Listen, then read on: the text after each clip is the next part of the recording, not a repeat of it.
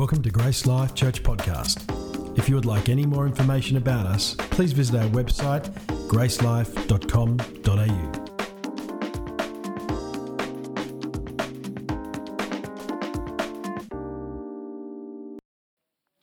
You know, one of the things I love about being involved in services is to see the way that God brings them together.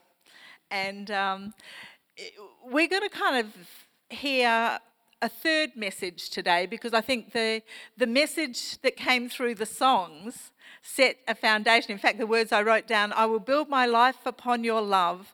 It is a firm foundation." I thought, well, Lord, if I needed like a kind of an intro to today, there it is. And then to hear Kyle's testimony again, and just the fact that the love that he has for God, but more importantly, the love that God had for him and continues to have for him, to be the trophy of grace that he is. Thank you for sharing, Kyle. It was just a perfect intro. So we're going to be talking about love.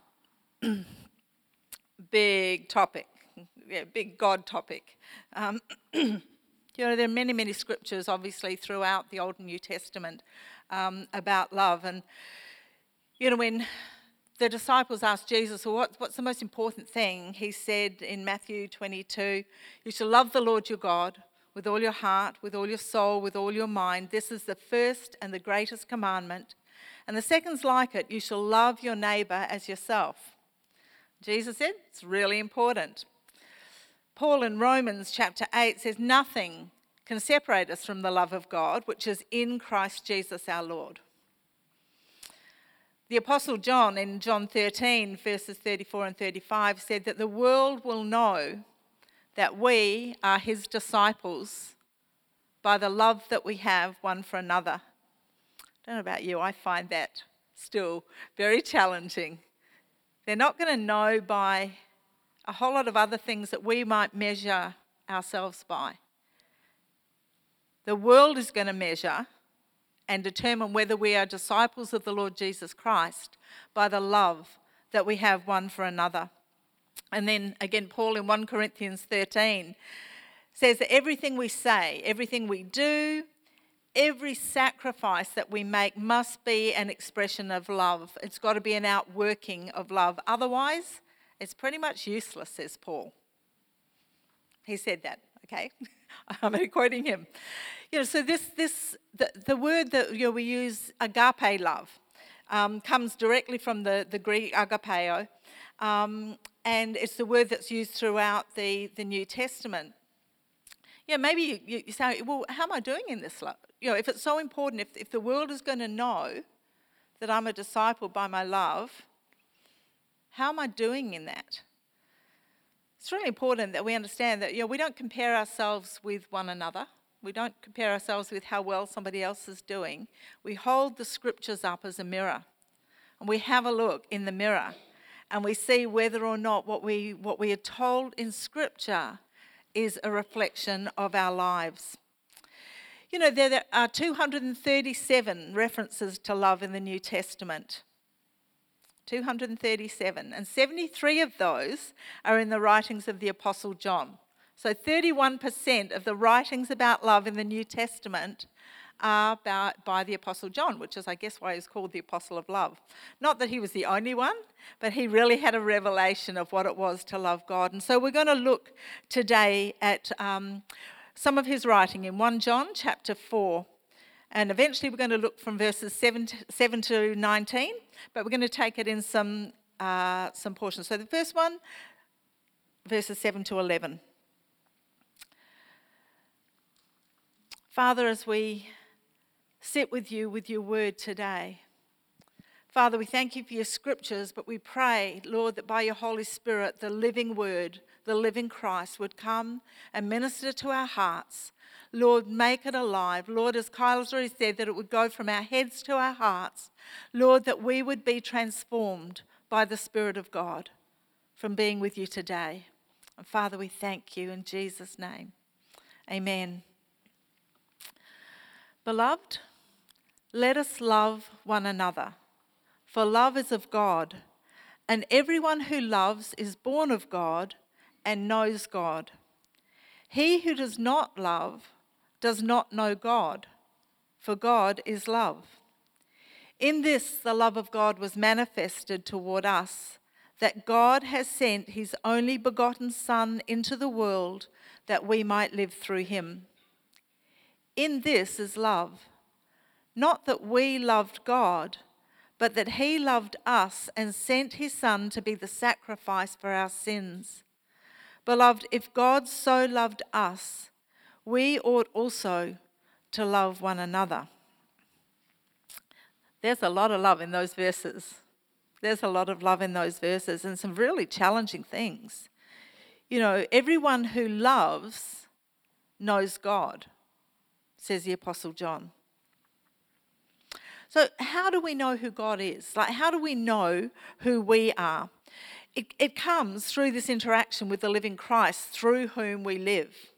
In John chapter 5, verses 19 and 20, Jesus said, "Most assuredly I say to you, the Son can do nothing of himself but what he sees the Father do. For whatever he does, the Son also does in like manner. For the Father loves the Son and shows him all things that he himself does." When Jesus was walking the earth, he knew who his Father was and who he was through face-to-face conversation and engagement with God. He met with God, he saw what God was doing, and he did in like manner. Conversations face-to-face and characterised by joy is what we've been created for.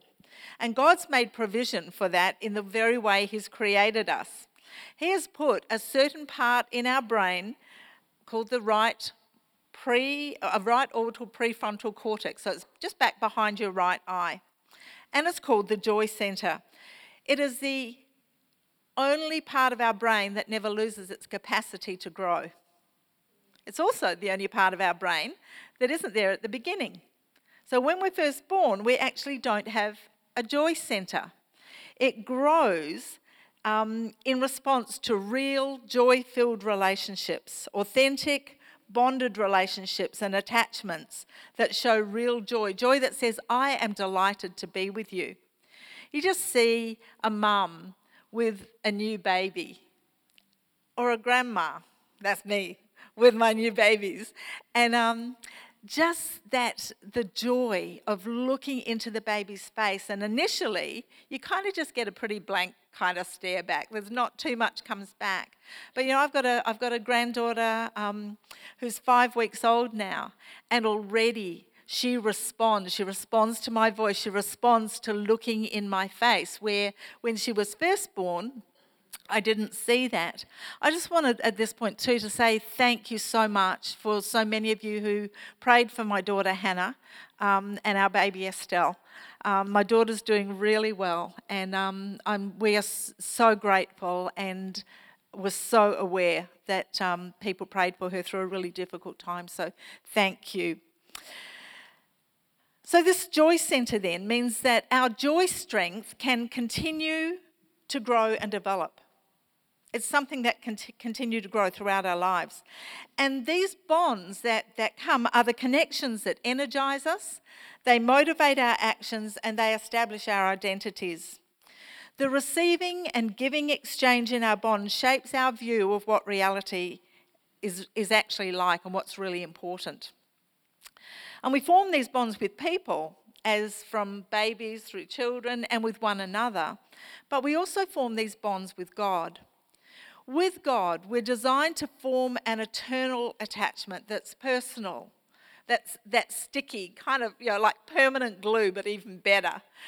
An attachment that's secure, that's joyful, that's intimate, that's peaceful, that's restful. And through this, we engage with God and get to know who He is, and because of that, who we really are. The more we experience and know who we are, that is, who God actually created us to be, the more we can love God with all our heart, with all our soul, with all our mind, and the more we can love others. So a relationship with God and a relationship with others is all about love. Let's have a look now at verses 12 to 16. It says, "No one has seen God at any time. If we love one another, God abides in us, and his love has been perfected or matured in us. By this we know that we abide in him and he in us, because he has given us of his Spirit. And we have seen and testify that the Father has sent the Son as Saviour of the world. Whoever confesses that Jesus is the Son of God, God abides in him and he in God. And we have known and believed the love that God has for us. God is love, and he who abides in love abides in God, and God in him." So what does this abiding love practically look like in our lives? You know, what John is describing here is a bond of love, a love bond. And love bonds are formed around healthy desire, around joy, and seeking to be with people who are important to us. These love bonds motivate us to live in truth, closeness, joy, peace, perseverance, kindness, and authentic giving. All those things that we read about in 1 Corinthians chapter 13, verses 4 to 8. You know, when people share a bond of love, there's a special kind of energy that flows between them. As their eyes connect, there's a sparkle that energizes both. They look forward to being together because they desire the special closeness that they share. And those love bonds are the very things that God wants us as his children to experience with him, but also with one another. You know, one way that you can tell that you're love bonded in a love bonded relationship is by the way you feel after you've been with that person. If you generally feel content, energized, secure, and confident after being together, it's very likely that you have a love bond. Love bonds tend to empower and bring the best out in us. They motivate us to remain faithful under pressure, to help others to be all that they were created to be willing to endure pain in order to be close to those that we love, and to tell the truth even when it hurts. We think about how God sees others, and we're not controlled by fear because we know that there's always something more important that demands our attention and our devotion.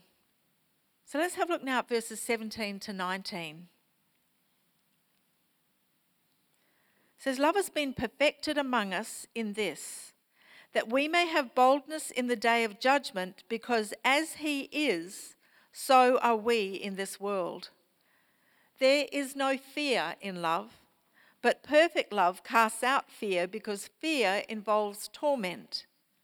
But he who fears has not been made perfect in love.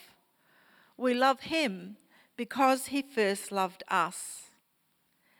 There is some great news in those verses. There is no fear in love because mature love, perfect love, casts out fear. But John also tells us that there is also an alternative to that. And that can be that there can be fear. There can be fear bonds, and these involve torment. You know, fear bonds are formed around avoiding negative feelings and pain. They energize people to avoid pain. Pain like rejection, shame, humiliation, abandonment, guilt, even physical abuse. When the shared bond between people is governed by fear, anxiety builds as the time approaches for those people to be together, or it can develop from them being apart. You know, if you typically feel anxious, tense, confused, or drained after having been with a person, chances are that that relationship is based on fear bonds. And they typically revolve around three major areas of fear. Firstly, fear of rejection. The kind of thing that makes us say, I have to do everything I possibly can to make this relationship survive. We believe lies. We believe lies. And that brings fear. So fear of rejection, fear of anger, the kind of things that makes a person say, I can't stand having anybody angry at me, so I'll do whatever it takes to make sure that doesn't happen. That's based on fear, and that's not a healthy way to live. And the third major area is the fear of being shamed. The kind of thing that makes us say, I can't let anybody see my weaknesses or faults because I will be ashamed. You know, the fear bonds or the love bonds that we experience in our formative years determine the way that we motivate ourselves. When fearful, we threaten ourselves with what will happen if we don't, and you can fill in the blank, if we don't get to work on time, if we don't lose weight, if we don't save money, if we don't keep our partner from getting mad, and whatever else it might be. Those things are based on fear. We think about the things that could go wrong. We worry, we feel guilty, we run from shame, and we blame others. That's not very surprising. Go back to the very first two people. Didn't they do exactly the same things, experience exactly those same things when they failed to love disobeying him in the garden? They felt shame. They tried to hide from God. They blamed, well, Adam blamed Eve blamed the serpent. We know that one. We shouldn't be surprised, but we don't have to live there anymore because of Christ. You know, the really sad thing is that we can also live in a fear bond with God, that we're not good enough, that we haven't done enough, that we're involved in a relationship with God to avoid judgment and punishment, to escape hell. And that's torment. That's the kind of fear that brings torment, never knowing or experiencing that we're actually loved and accepted, even though we know that the scripture says it. There's lots of stuff that we know up here that we haven't actually experienced in our heart. How would we be likely to want to spend time with God if we are motivated by fear bonds? You know, if we have a daily devotion just because we're scared not to, rather than actually running to have a face-to-face conversation with the God who loves us, with the God who wants to speak to us. We might do the same things. Our behaviour might look similar on the outside, but what's happening on the inside and what's motivating us can be so, so different. How much joy are we going to experience in a relationship with a God that we fear? Not the proper fear, not the holy awe and reverence. And what's our heart going to look like? 17 years ago, that was me. I'd been a Christian for 20 years. I was saved. I was absolutely saved. I loved Jesus with as much of me as wasn't broken. And there was a lot of brokenness inside of me. And I saw God as my judge. I never felt that I was going to measure up, that I was good enough. And that was despite hearing from God, him speaking through the scriptures, him leading my husband and with our family to go to Uganda as missionaries for 9 years. We loved God with all our heart. Our whole lives were devoted to loving God and serving God, but I feared him in the wrong way. I had a fear connection with God. And in God's mercy, and Kyle spoke of God's mercy, it so resonated with my heart. In God's mercy, he allowed me to completely break down coming back to Australia, we were leading a church, and the pastor's wife had a complete breakdown. Failing in my marriage, failing with my family, didn't want to go to church, definitely didn't want, to be a pastor's wife. That was one of the best things after getting saved that ever happened to me. Because God got down to those foundations, and instead of having a foundation of fear, he reset a foundation of love, where I came into a real life experience with God himself. Because that's not the way God wants us to live. That's not what he has for us. So how do we grow in love? How do we mature in love, with the result that fear, with its consequent torment, becomes less and less in our lives? Well, I just want to share 2 ways today that I think we can do that. First, we can grow in and cultivate joy. Joy is like a muscle. It grows when exercised. I know about muscles and exercising. I've got 4 boys who, like to wear smaller shirts after the... Sorry, Scott. But joy can grow, and there are many ways to grow joy. It's a very scriptural thing for us to do. We're told that the joy of the Lord is our strength. If the joy of the Lord is our strength, we need to make joy a priority in our lives. And I found a way that's an easy way, a scriptural way, that anybody can actually develop joy, and it's through developing a lifestyle of appreciation. I love it when Pastor Scott opened his prayer. It's a prayer of thankfulness, of gratitude, of appreciation, because that's what we're called to as his kids, to develop a lifestyle of appreciation for God, for his world, for his people.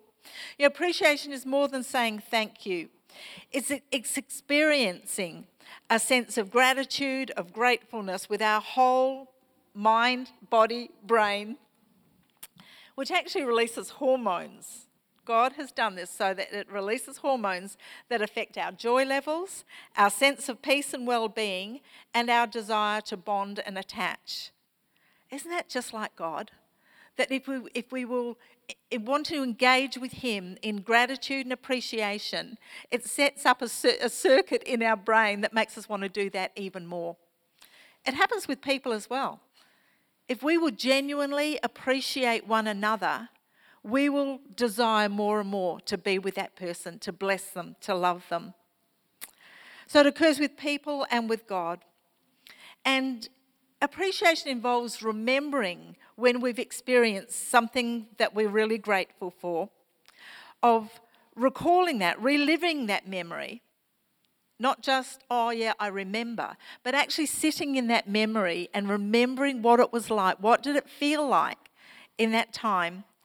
And then to verbally express our appreciation to that person or to God.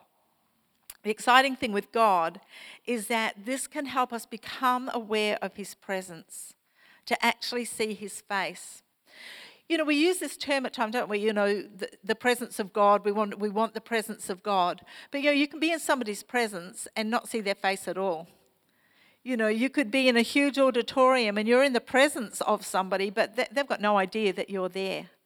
It's not like that with God. In fact, in the Old Testament, there is no word for presence of God. There's no word. You don't find it, even though we'll find it in our English. But when you go back and look what the Hebrew word is, it's actually his face. And that just says something really different to me. Because to see somebody's face, you've got to be closer.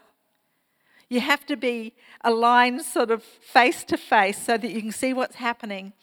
And appreciation helps us come face to face with the God who loves us, who's the source of greatest joy for us. And it opens the way for that kind of intimate, personal, real-time engagement with God that Jesus had when he went to be with his Father. His Father wasn't some presence out there that spoke from afar. He had an intimate relationship with God. We are spiritual beings in human bodies. We're spiritual beings in human bodies. And once we're made alive in Christ, we've got to hear from God. Scripture says that his sheep hear his voice. We have to hear from God. It's not necessarily an audible voice like maybe you're hearing mine now, but it's a hearing in the Spirit. It might involve a sense of what God is saying. It might be an impression that he gives. It might be a picture that he gives. It might be words that suddenly come to our brain that we think, where did those come from? That doesn't kind of sound like me. It might be that he quickens particular scriptures to us. After I'd broken down, and after God had started putting me back together again, as part of my journey, I became aware of this. And I thought, I wonder what would happen. So for 30 days, when I first woke up in the morning and last thing before I went to sleep at night, I practiced appreciation. So I would lay in my bed and I would, with God, go through a number of, just all different kind of memories that I had that I've got little labels for so that I know what that memory is, and I re-engage with that memory and I engage with God over it. I did that morning and night for 30 days. And the effect for me was it completely transformed the default setting of my brain. I was a fairly pessimistic person. I was the kind of person that woke up thinking of the problems of the day. What are the things that are going to go wrong? I haven't for years now. I wake up, be it in the morning when I'm due to get up, or even when I wake up in the middle of the night at times, I wake up so aware of God's presence with me. Because gratitude, heartfelt gratitude, relived gratitude, positions ourselves to be able to see the face of God. God doesn't go anywhere. It's not like it brings him on the scene. He's Emmanuel. He is God with us. He is always with us. He says he will never leave us or forsake us. But we're not always aware of his presence. Gratitude and appreciation is a way to help us become aware of his presence. So I'd commend that to you. I don't know what the new year's going to bring for you, but if you feel that, it's such a scriptural thing to do. In everything, give thanks, for this is the will of God in Christ Jesus. Paul says, take time, morning, night, middle of the day, anytime, don't limit, to practice appreciation and become aware of God's presence with us. The second way that we can grow and mature in love, I think, is what Paul speaks about in Ephesians chapter 3, verses 14 to 19. And he says, for this reason I bow my knees to the Father of our Lord Jesus Christ, from whom the whole family in heaven and earth is named, that he would grant you, according to the riches of his glory, to be strengthened with might through his Spirit in the inner man, that Christ may dwell in your hearts through faith, that you, being rooted and grounded in love, may be able to comprehend with all the saints what is the width and length and depth and height, to know the love of Christ, which passes knowledge, that you may be filled with all the fullness of God. There is so much in those verses. It might be some verses that you want to go and sit with God with over this coming week or over the time of prayer and fasting and see what he wants to show us. But transformation doesn't occur by an act of our will. I hope we know that by now. We can't will ourselves to have our hearts transformed, to have our minds transformed. That is the work of the Holy Spirit.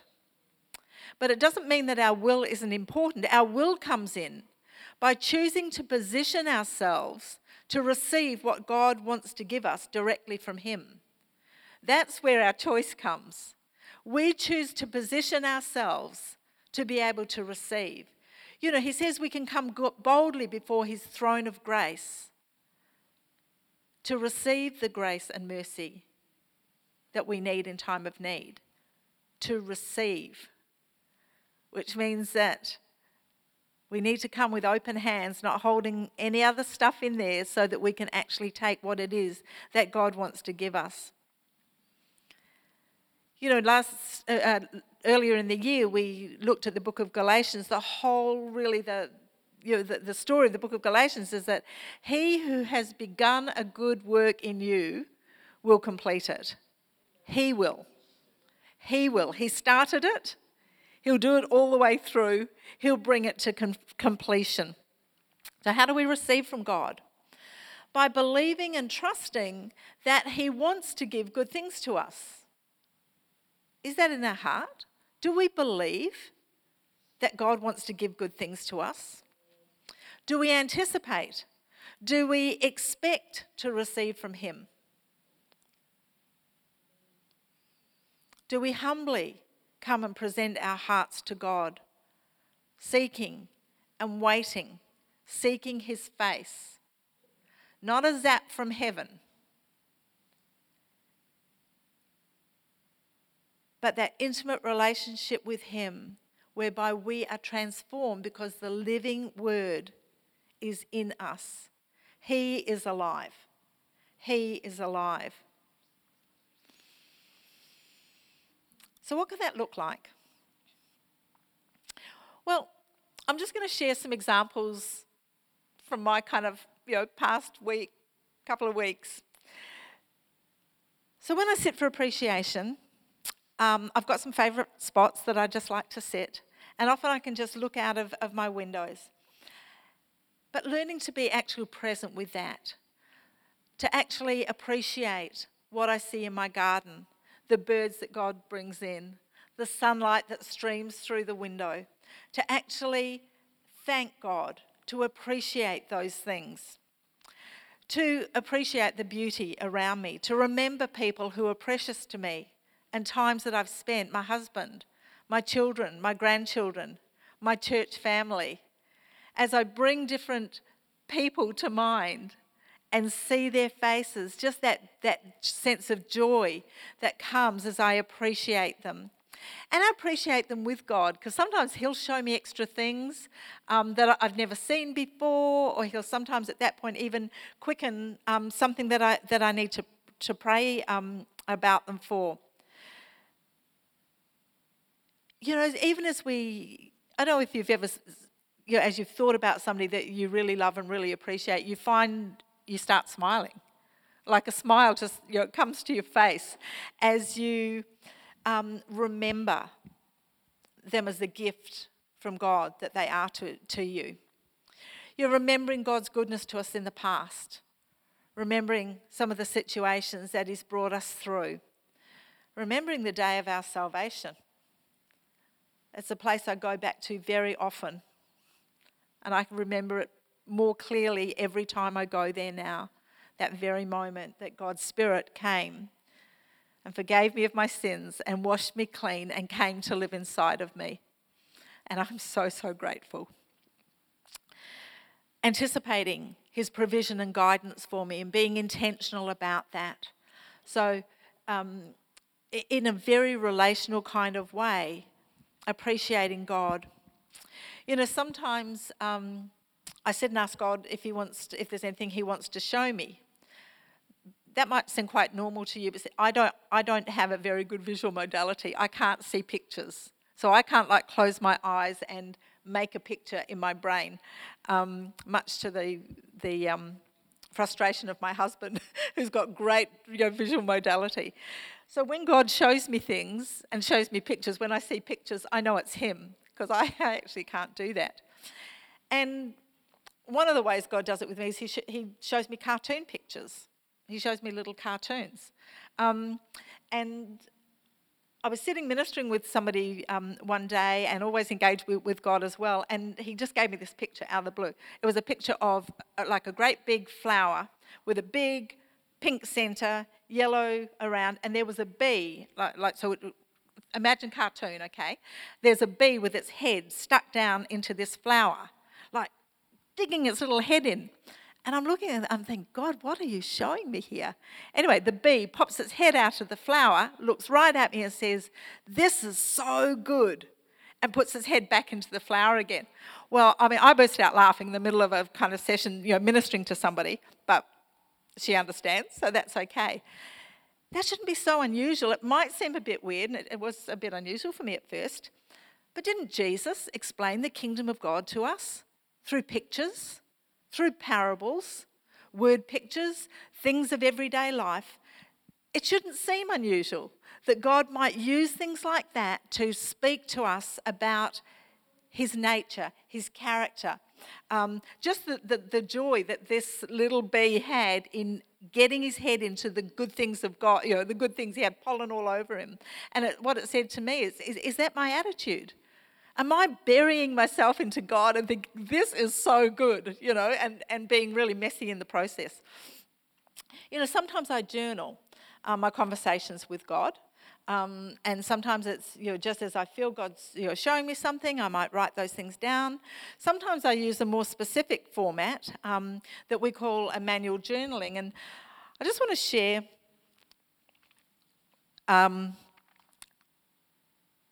so on Sundays, after the service, there's been a small group of us meeting together just to practically do what I'm talking about today.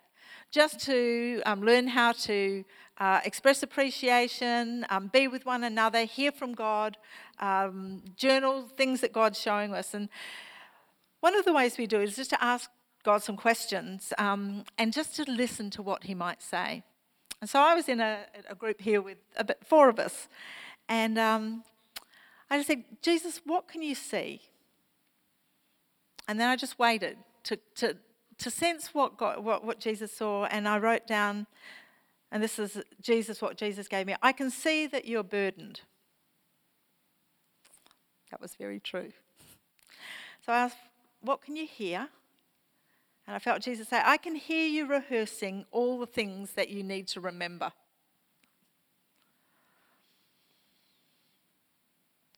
I said, God, do you know how big this is for me? And he says, I see that this is important for you because you love these people and you want to serve them well. I said, Lord, are you glad to be with me? He said, I'm so glad to be with you in this. I love your heart to bless others, and I'm with you. And then the 5th question, I said, can you help me? Can you help me? And he says, I can help you.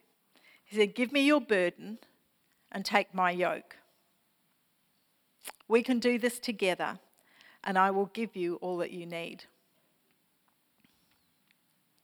I share those examples not because that's what it might look like for you, but just to kind of practically maybe just give you a little insight into kind of what it looks like for me and just the different ways that I engage with God. So how are you attached to God? Do you have a personal, interactive, real-time engagement with God based on the experience of knowing that he's always there and he is so delighted to be with you? God doesn't put up with us. God doesn't just put up with us. He is delighted to be with us. I have never, since I have learnt to engage with God like this, I have never engaged with God where I have come before his face and found him frowning at me, found him expressing his displeasure. There's always been that sense of such joy. He's so glad that I've come to him. Now, we might get onto some stuff that I need to hear, and there's correction that I need, and there's change that needs to happen, but he's so delighted to be with us. How easily can you become aware of God's presence with you? Is that your default? Do you have a way of easily, in any situation, really good times and really hard times, how easily are you aware of his presence, of his face? Do you chat with him about the good things and the difficult things in your day. Not necessarily a formal on your knees, hands together, dear God kind of chat, but as you go, as you walk, as you sit, as you lie down, as you even engage with the people in your life. Are you getting the answers that you need from him? Because that's the kind of relationship that he's wanting to have with us, and so much more. Something that is personal, intimate, real time, because he is Emmanuel. He is God with us. I'm going to ask Leanne to just come and help us right now. She's just going to play quietly. If you will, thinking back over what we've talked about today, about love, relationships that need to be built on love bonds, but the fact that there can be fear bonds in our lives that we need God to deal with. I wonder if you'd just tuck yourself away with God, however you do that, and just ask him, how do you see our relationship, God? And listen for what he says. Again, not necessarily an audible voice, but just a sense of God's Spirit. We are spirit. His Spirit will communicate with our spirit. How do you see our relationship, God?